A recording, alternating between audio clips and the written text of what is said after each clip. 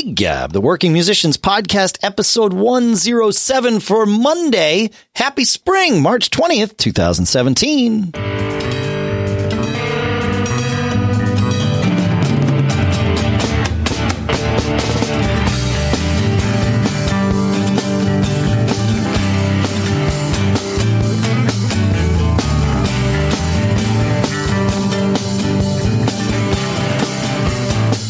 Greetings, folks, and welcome to Gig Gab, the Working Musicians Podcast by, for, and about working musicians here, which I already betrayed in the intro, in the Northern Hemisphere, in Durham, New Hampshire. I'm Dave Hamilton. Here in Los Gatos, California, in definitely what is not a flat Earth, is Paul Kent. There you go. No, it's not. I'm pretty sure it's not flat. The beginning of spring, the first day of spring, Paul, always reminds me of one of my favorite Tom Lehrer songs, which is Poisoning Pigeons in the Park, because it starts, spring is here, life is Skittles and life is beer. Have you heard that? You know that song? I do. I know the album. My parents played that all the time. All the time. Up. Did you know that, and we'll put a link to the video in our chat room or in our discussion group on Facebook. If you go to giggabpodcast.com/Facebook, it'll bring you right to the group. I'll put a thing there so we can all have fun taking a look at that. But did you know that our mutual friend Daniel Jalkut took a math class from Professor Tom Lehrer while he was teaching at UC Santa Cruz? That's right. Yep. I did not know that. And he had some snarky thing that he wrote for Daniel on his thing. Like, you don't come to class enough or you don't work enough, but you certainly understand the material. It was something like that. I don't know. Yeah. Anyway, how you doing, man? I'm doing good, man. I've been cooking lately. You know, I have 3 or 4 things I just want to share real quick. One is I got my EP posted. So I shared with you that I felt compelled to do something to back up my my barking at the moon on Facebook about our current political situation, Sure. was my opinion about this. And so what I did was I recorded 4 songs as an EP, and all the money that I get from it, I'm going to donate to the ACLU. Oh, nice. So I recorded it. I kind of shared the recording process. I talked a little bit about the producer that was helping me, and about the playing went great. The project was done. And then I've spent the last 2 weeks, we got it mastered and mixed and mastered. And then I uploaded it through a service to get it onto the download services. And I want to tell you a little bit about that. So remember we had this conversation about CD Baby versus Louder versus. So my issue was these are all cover songs. Right. And so there's a licensing issue. And we talked about licensing on the show, and, you do it. It's the right thing to do. The person who owns the song deserves that money. So the problem with CD Baby was they will only license one song. They will not license a CD or EP or long play of multiple songs. So they referred me over to Louder, which is a service that ostensibly has been set up to facilitate licensing, right? Louder has just entered into a partnership with Sounddrop, and Sounddrop is part of CD Baby's development team, and Sounddrop manages everything from, and it's actually a very reasonable fee, from the licensing to the distribution to the online services. So Spotify for streaming, Amazon, Google, and iTunes, and there's a couple more as well. So one-stop shop, and the licensing was really reasonable. And what's the URL for this place? It's I can tell you right now because it's in front of me. It's soundr.com. Awesome. Yeah, Sounddrop. So the deal was this: $9.99, a flat fee for the license. I don't know how they accomplished that because on CD Baby, it was 9.1 cents per anticipated copy you were going to sell. So you had to say, I'm going to sell 100 copies. Right. And then, right. But this was $9.99 flat fee, no renews. And so, pretty good deal. Yeah. And then they also take care of the distribution to the online services, which is pretty attractive. So I go down the path of this. I upload my assets to them. to SoundDrop. Yeah. They asked me some questions about, do I need to license any of these things? And you go through a page where you have to identify the original artist. You have to identify whether the song has offensive lyrics. So when they post, they have all this metadata that is what they need to know in order to post. Right. Copyright information, et cetera, et cetera, et cetera. So I fill all this stuff out, and then you press a button, and then it goes off and it figures out the licensing, and it tells you it's checking the license. And that just kind of stayed in limbo for a couple days. And I'll say this, the service at the end of the day worked.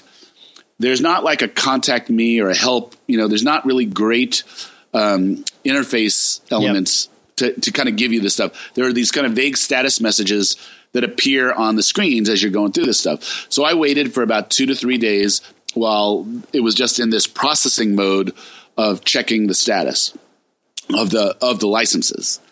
And then that message morphed and changed to something more like processing, and which meant that they were uploading. I guess the licenses were approved, and then they started uploading to the services. And then so I started checking the services because this took another day and a half or two. Yeah, or more. But right? Yeah. And then, it turned out Amazon and Google, it showed up, but not on iTunes. And I don't know if something has gone wrong and it's not going to show up on iTunes. I'm checking every couple of hours, refreshing, restarting, all the stuff. And it's not showing up. And again, SoundDrop doesn't have any great way to get in touch with them to ask them what the heck is going on. So I was a little bit in the clouds for a while, just hoping this was all going to work out. Yep. And then yesterday, sure enough, it shows up on iTunes. And I checked the links and everything is there. One weird thing was that Google had the wrong pricing. So I had set up pricing because it's an EP of $396. I set that in the SoundDrop app, and then it shows up on Google for $9.99, which no one's going to buy for 4 songs. Right. But the name of the EP is Civil Liberties. PK is who I put as the artist. That's me.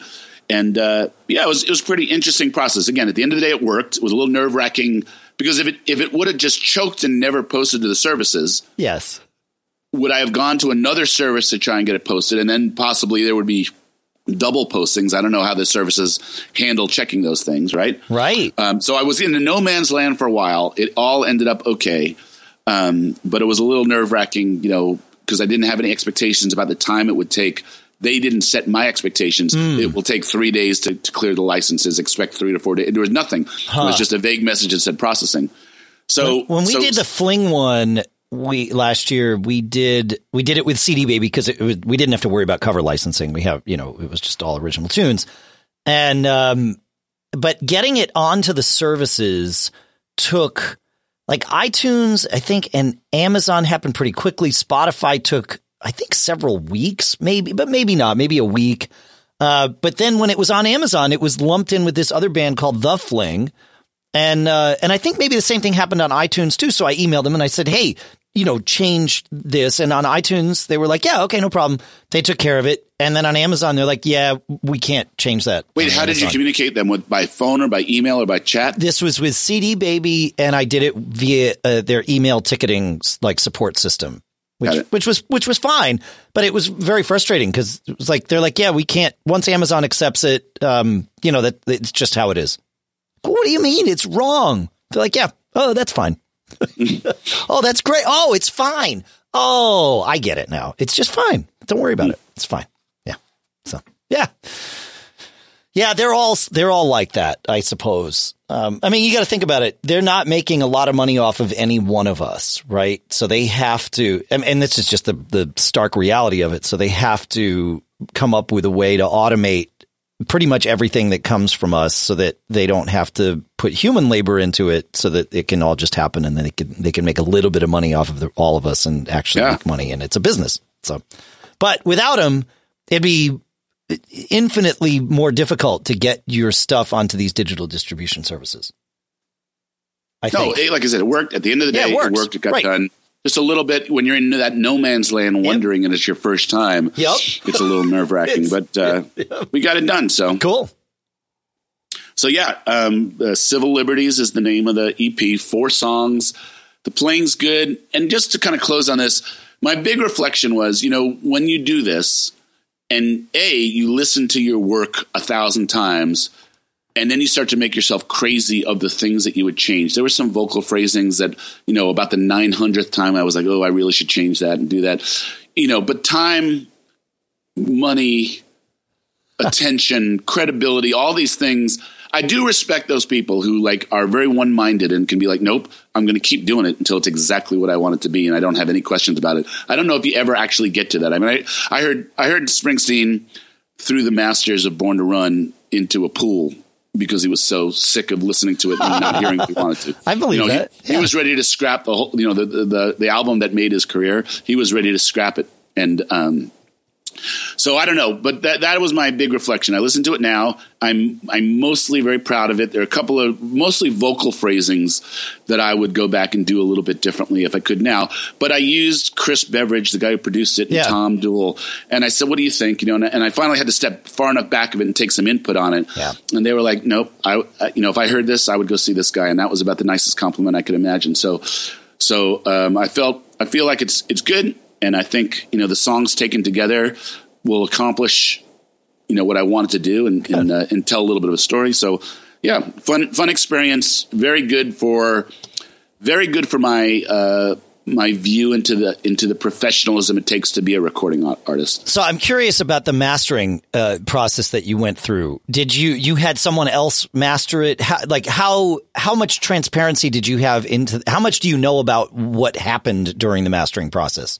I know none% of what happens during the mastering. Okay. So it as far as you were concerned, it was a black box. You sent these tracks in, someone did whatever they were going to do, and they gave them out to you and they said, here, they're mastered. Yeah. My understanding of the mastering process is something about taking a look at the project on a whole sense of things like volumes and EQ. And it sounds like a contiguous work of art, not like just a bunch of different songs thrown together. That's part of it. Yeah, for sure. And then the other part, especially with the digital stuff, is and I guess this is true. This was true back when we were just cutting LPs too. But mastering to get the levels to a point where you don't have any peaks or intersample peaks now with the digital stuff. So, and that can be a real headache to get it done the right way. So I was curious, how that was done, but it wasn't you. So I have to ask somebody else. Cool. Yeah. So good stuff. Other things. So real quick, House Rockers had a good gig on Saturday night. We had some particular women behaving badly in front of poor Nick, and he had to smile his way through the show in front of the stage. What might have been more interesting than the show on the stage, which was kind of a funny thing. One of those nights where the guys in the band were kind of shooting each other looks about people be funny, and but kind of fun stuff where. Any mistakes that get made on stage right now are kind of have a context like, oh yeah, we got to iron that out before we start our summer tour. Our summer tour. So kind of like little mental notes where you just kind of look at each other and go, oh yeah, we got it. And I'm throwing a lot of different songs. This show is changing probably 40 to 50% every week now of different stuff that we're doing. Yep. And pulling stuff out. Sometimes I'm pulling stuff out just to see if the guys still remember it, because my assumption to the guys is, I could call any song in our catalog at any time and you'll be ready. That's kind of our unwritten agreement. Yeah, that sounds realistic. Yeah. And this is how we test it. So even stuff we haven't played for months, might get pulled out. And it's been actually quite fun. The band's very loose and having a good time right now. And I think we're looking forward to the good stuff that's about to come when we're playing a lot. We have 13 gigs in July, that type of thing. I think we have 10 gigs in June. I mean, we're going to start playing a ton very soon, and we're really tuning up for it, and that's kind of what everybody's mind is to. But the band, I think, is being really entertaining and having a lot of fun, and I think we're in a good place. How about you? Did you play last weekend?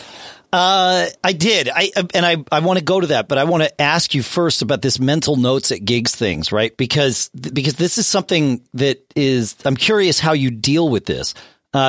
You something happens in the course of a song, a mistake, or just something you want to tweak, some variation of less than perfect, right? And, how do you make sure you remember that?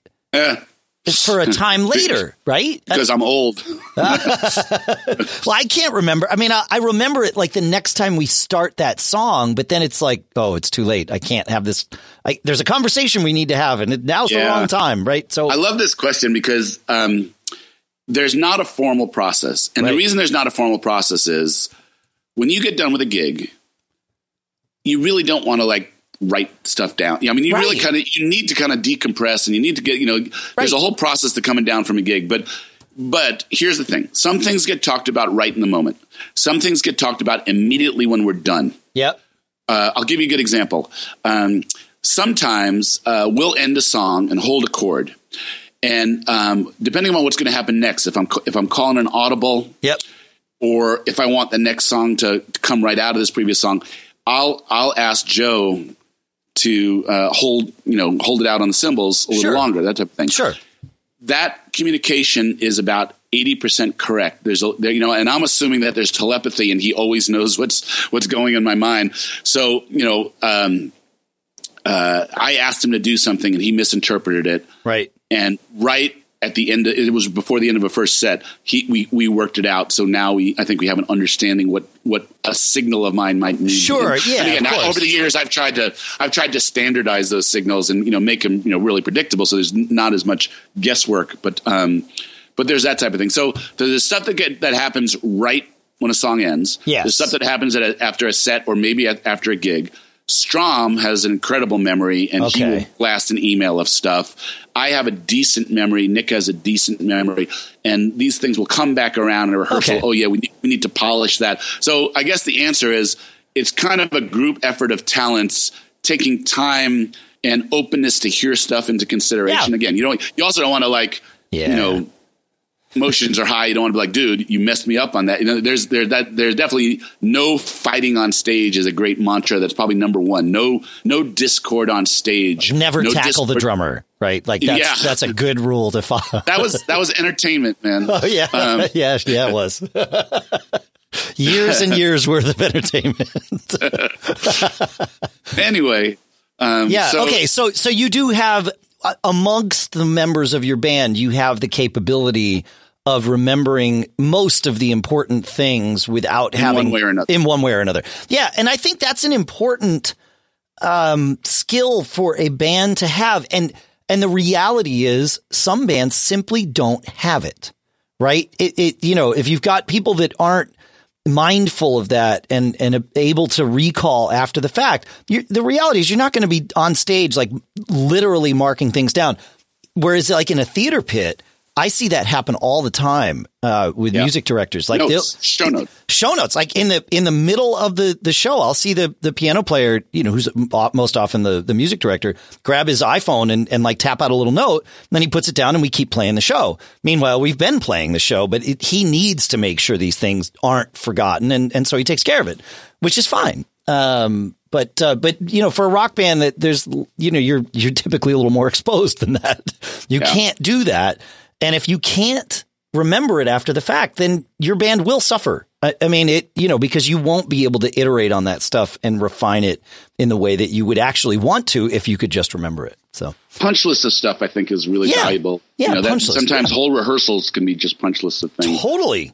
And a good leader will kind of keep track, whether he's remembering in his mind at the time or, whatever. You kind of know, right? That, you reflect back on a gig, you kind of know, you ask everybody what happened on that song and you can get lists. And sometimes whole rehearsals of punch lists can be really, really useful. Really? I mean, whole rehearsals of vocals can be really useful.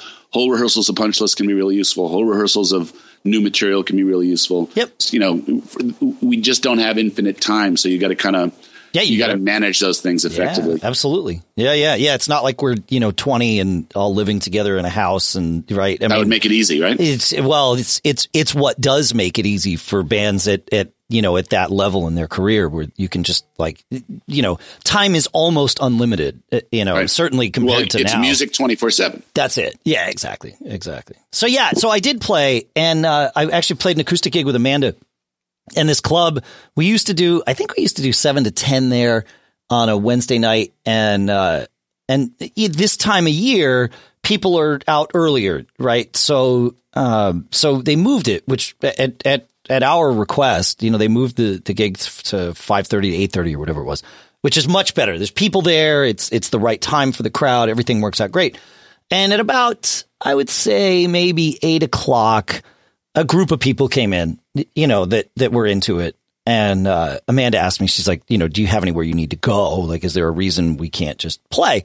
And I said, no, I don't have anywhere I need to go. And I figured, that meant we'd probably play till 8:45 or, whatever. And we didn't stop until 9:30. And it was fine. People were into it, but there's two kind of things that as a performer on stage, I've learned over the years. And one of them is, you want to leave them and they're complementary concepts. One of them is you really do want to leave them wanting more. I mean, you don't want to make people feel like they got shortchanged, but you want to leave them wanting more. And at the same time, you also don't want to overstay your welcome somewhere and burn people out on you. And I felt like that was happening. Obviously, it's not the kind of thing that you can have a conversation about in the midst of a gig, or at least not an in-depth conversation about. But I understood why she wanted to do it, but at the time and even in retrospect, I'm not convinced it was the right call. And so that, I'm just curious what your thoughts are on that. If you've got people and the club is amenable to having, I mean, sometimes you can't go over either because of, the club is closing or there's like a DJ happening after I mean, there's other circumstances, but with this one, it was sort of loose. And so it went from being a 3-hour gig to a, almost 4.5 hour gig. It's a lot of over. It's a lot of over with no real request of it having been, it was a one-sided decision, at least explicitly. Maybe there was there's a couple things. So one is a good band, cover or original music. Yep. Will think holistically about their show and the arc of their show. Mm-hmm. And this whole concept of it peaking, and ending strong, but also managing time. So, let's just assume in general, time is actually a hard stop in most situations, right? That's right.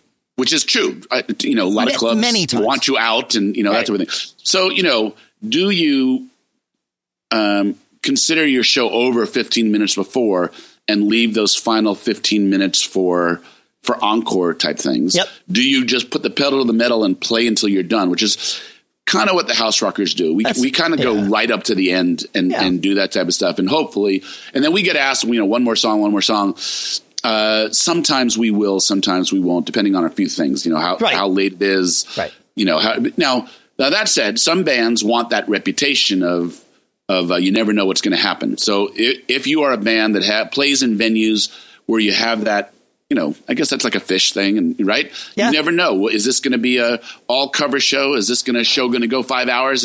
What is going to happen? So some bands in some situations have that vibe, but I would say for most bands, thinking holistically about the arc of your show and the peak of your show. So say you end 15 minutes early, and nobody asked for an encore, but you're kind of contractually responsible to play up into the line, right? Then what do you do? Yeah. Well, you kind of get your ass back on stage, and you do what you're supposed to do, right? But tail might be a little between your legs, at least in your own mind. Yeah, exactly. Yep. And that happens sometimes. Sometimes you warn the crowd out, and they're done. Yep. Sometimes. The gig we had Saturday night, it's a 9 to 12 gig. Yeah. And most nights, we've been playing there for a lot of years. Most nights we go right to the wall, and half the time we'll do an encore. Yeah. This gig, enough people for some reason started filtering out. So whether there was a big party that had somewhere else to go or something like that. Sure. But, a measurable number of people about 10 minutes before we were done seemed to start, getting their stuff together and do that type of stuff. So, I felt it was not a night for an encore, that type of thing. So we ended. But I think the message, the answer to that is leave them wanting more. Of course you leave them wanting more. The question is, do you leave them wanting more, and have you left yourself time to deliver more? Right. Right. So if you go right up to time And some of this is reading the audience and reading the crowd. You know, you're going to get this about a half hour through. You know how the night's been going. You know you've got your killer ending of show stuff coming ahead, and you can make some decisions about that. But I guess optimal is to end 10 minutes early, knowing you're going to get an encore. I guess if you were to say what is the best plan A, that's it. Yeah, and then crush it on your encore. Although I've seen bands that very interestingly, the peak is their last song. Yeah, and then they use the encore to actually mellow you out a little bit, to send you home, with really like beautiful music or thoughtful music, or not necessarily your highest energy stuff. No, that's a tack that works for many bands. It does, and we've I've said when we're going to do that, more often than not, my go-to is "Day in the Life." Right, because it's a perfect kind of song for that. But I always feel like we can't do that if we haven't. And this is a different conversation, but if we haven't earned it, right? So you can't just like play a mediocre show and then get artsy on them and like, oh, check out what we can do, right? I mean, you have to like have delivered, and everybody's got to be like blown away, and then it's the change up pitch, right, where they're like, oh, well, that's cool, and it's a little thoughtful, and like you said, it's beautiful music, and then everybody goes home and like, wow, that's like. Yeah, and another song that can leave them wanting more too. It doesn't only have to be high energy, high octane stuff. A great song for that is like a sing along, like Wonderwall, right? Where it's really kind of like volume wise, it's light energy, but everybody knows the words, and you just kind of get everybody singing, and then send them out the door, and that can be fun, So, but just playing for the sake of continuing to play. It just sat wrong with me the other night. It's just like one of those, like, it's fine. It's a Wednesday night gig at a club in another town. I mean, it's like, it's not going to change anybody's life. Right. But, and it's all fine. And we were playing music. So there were far worse things. What was the point? What was the purpose? What was the purpose? Yeah, exactly. And it's like, that's just my thing is I just don't see it necessarily. Hey, I've got an interesting subject to raise with you. Okay. I was thinking about band meetings. Band meetings are interesting things. And I was thinking about the kind of personality roles that people play in a band. So to start this conversation, a band meeting is an interesting thing. And again, I have 10 guys, so I got a lot of guys. But in band meetings, there are some guys who don't like talking in a group. There are some guys who just by nature don't speak up and, kind of share their opinion. Sure. And there's other guys who have no problem doing that. And then, are those guys winning the day often on conversations because they happen to be the ones that are speaking up? Is everybody's needs getting met? Is somebody getting butthurt because they didn't speak up and they're also not happy with the results of what happens in a meeting? Tell me about band meetings that you've had. What, do you run them? Do you call them? Do you call them with Fling? Does Fling meet just to talk? No instruments in hands at all? No. We have a pretty active email trail that goes. We've talked about how it should be Slack, but it's not.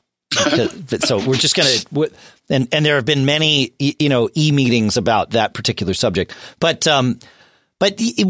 we're all pretty comfortable with each other, so we can get into some stuff via email that I absolutely wouldn't ever recommend anyone get into via email, right? I mean, I would never do that. Right. Yeah, exactly. But we can do it. And we all trust each other and respect each other enough that like we can have pretty deep conversations, at least started via email. And then maybe it finishes in the band room as we're like getting set up. But we all respect each other enough that works.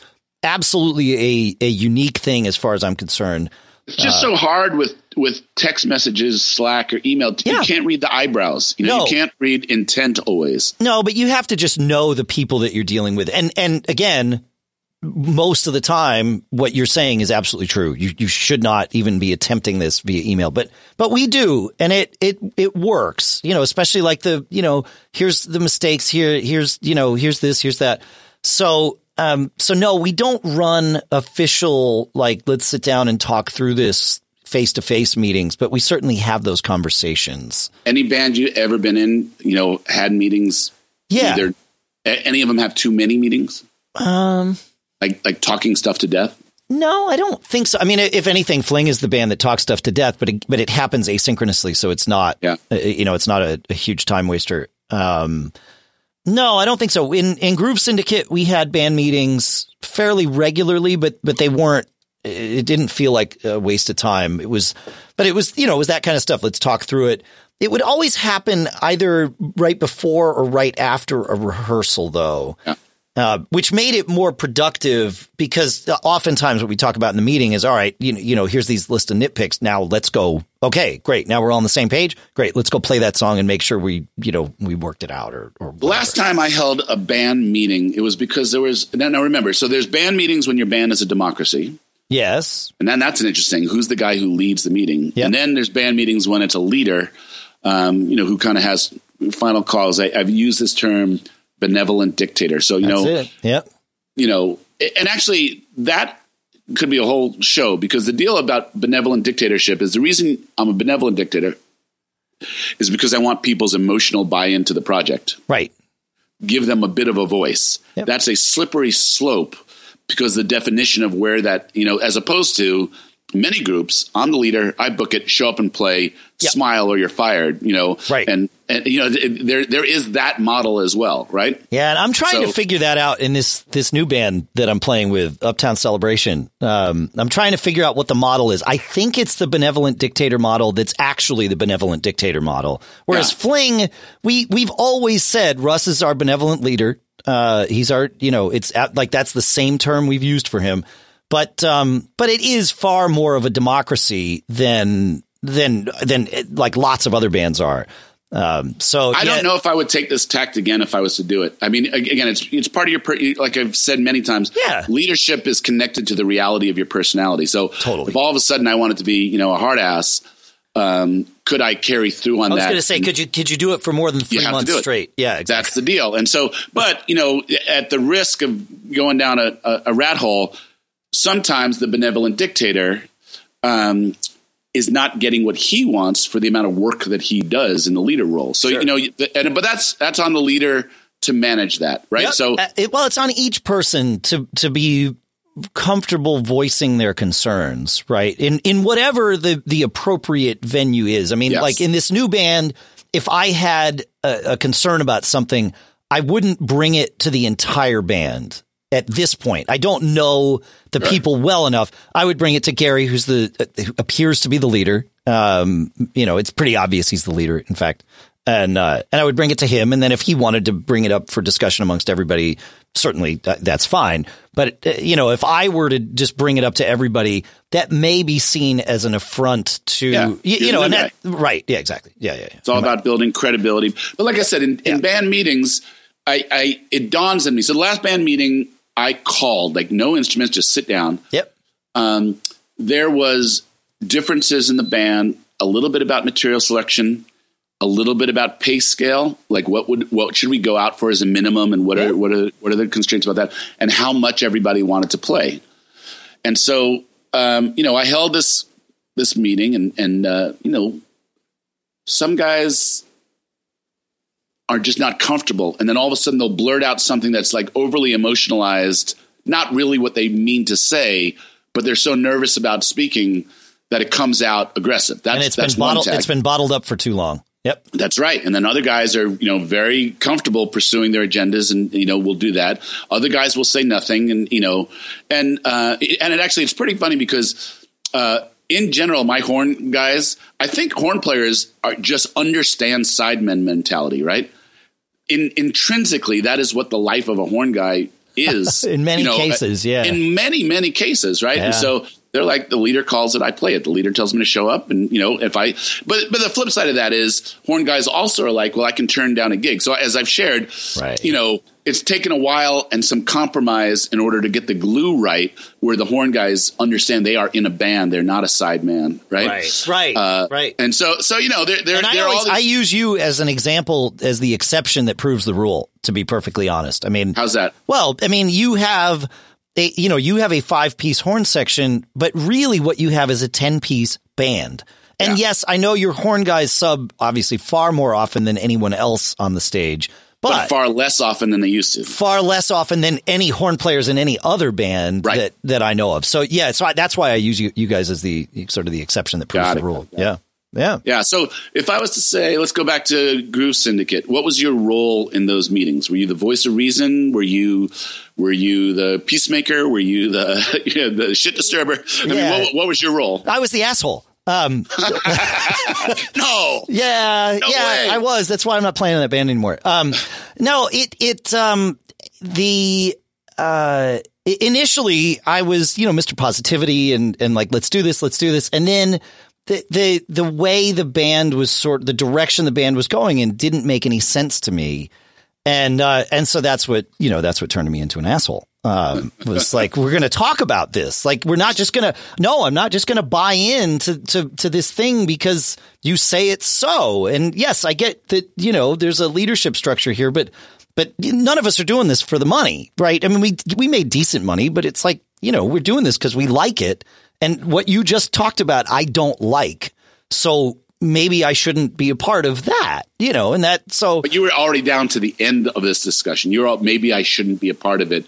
You were staking out your personal claim of buy-in, buy not how to move the band through a difficult. Well, I mean, I'm sure there was a middle ground there as I tried to steer, and it was like, no, okay, yeah, but you went past that. We were past that, but there are things I seem like I have all of my ideas freshly available and can detail them out very, very clearly.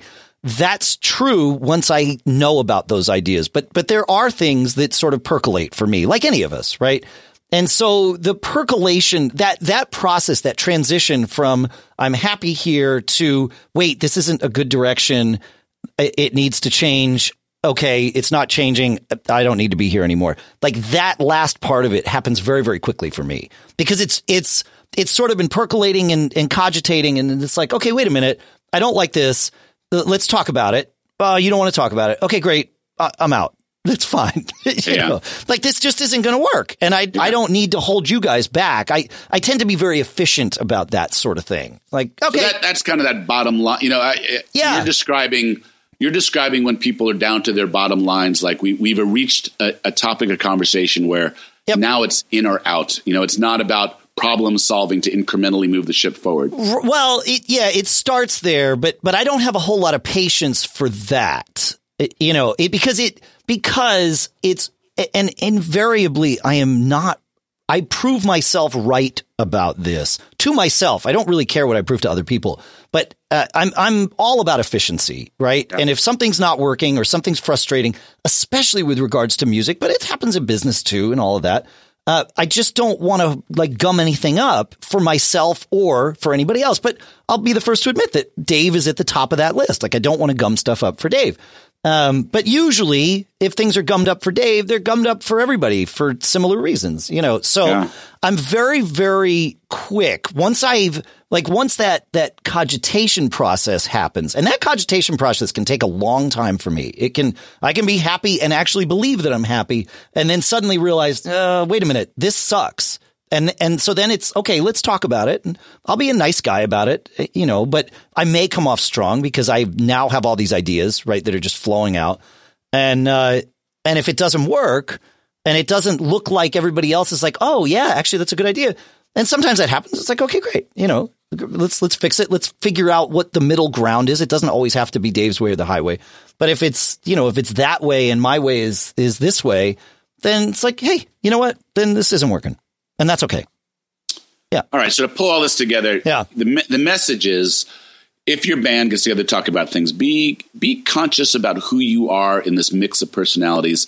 Yeah. It's good to know that you're the asshole. I mean, you should reflect on this. Well, or if you're not talking and not getting what you want, and if you're a leader, what is your ability to include everybody in the conversation? Because it is a band, and you do want, if not universal buy-in, tacit understanding that everybody was heard. Yes. And then we go with the majority, or that the leader is going to say, I'm going to take all input and then I'm going to make a decision and then we're going to move on.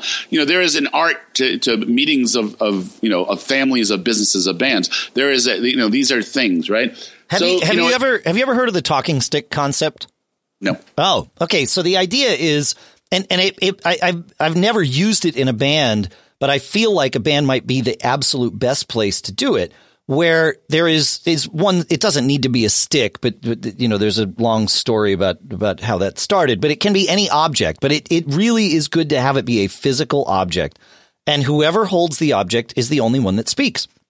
And if someone else wants to speak, they, get the object from the person, for the talking stick from the person who's speaking, and then they have it, and then they speak, and everybody pays attention to that person. Nobody's dicking around on their phones or whatever. How civilized. It's very civilized, but but the nice part is no one has, if somebody's really going over and filibustering, you might, coax the stick from them. But in a general sense, no one feels obligated to speak for a very long time or a very short time.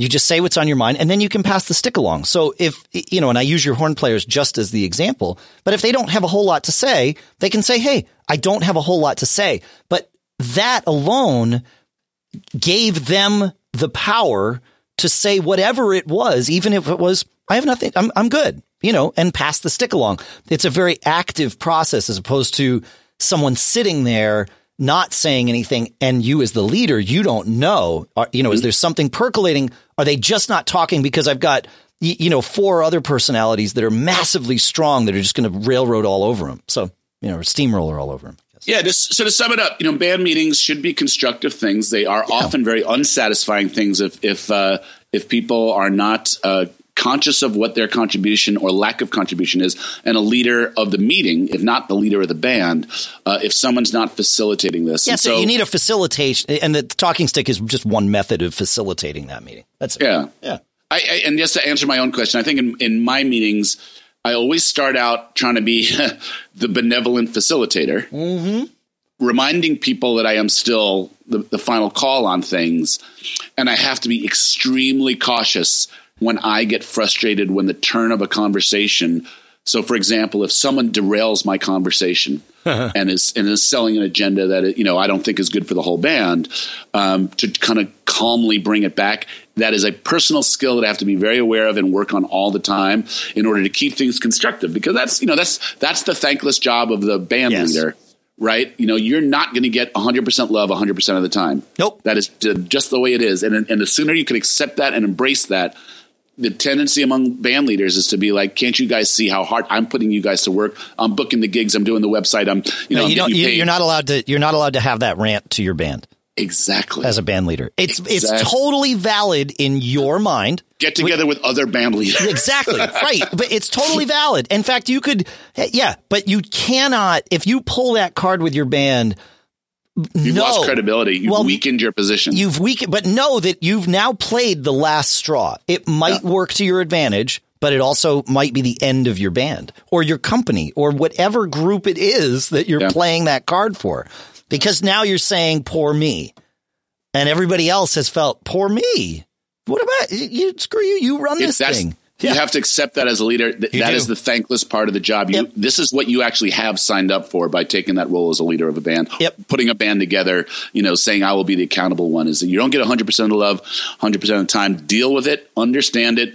Get your empathy elsewhere. And get your empathy elsewhere. I like it. Absolutely. There you go. Totally. Anyway, so band meetings, I think that they're important things. It's good for bands to kind of talk about, because it is all of your business. People are invested with their time and with their talents. It's good to touch base with people. They should be effective things. And the path to being effective is to, be fairly organized, know what you're going to talk about. Don't leave things open-ended, and everybody understand your role, what you bring to those meetings. Yeah. And you don't have to bring, you don't have to bring something if you don't have something to bring. Just bring yourself and be there. Yeah. Yep. Yeah. Yeah. It's good stuff, man. Yep. I like it. All right, folks. Well, that's another Gig Gab for you. Find us on Facebook, giggabpodcast.com/Facebook. Also, feedback at giggabpodcast.com. We actually have quite a few emails that we've gotten. You've heard from us individually, but we haven't talked about it on the show, so we'll do that. What do we say, Paul? Always be performing.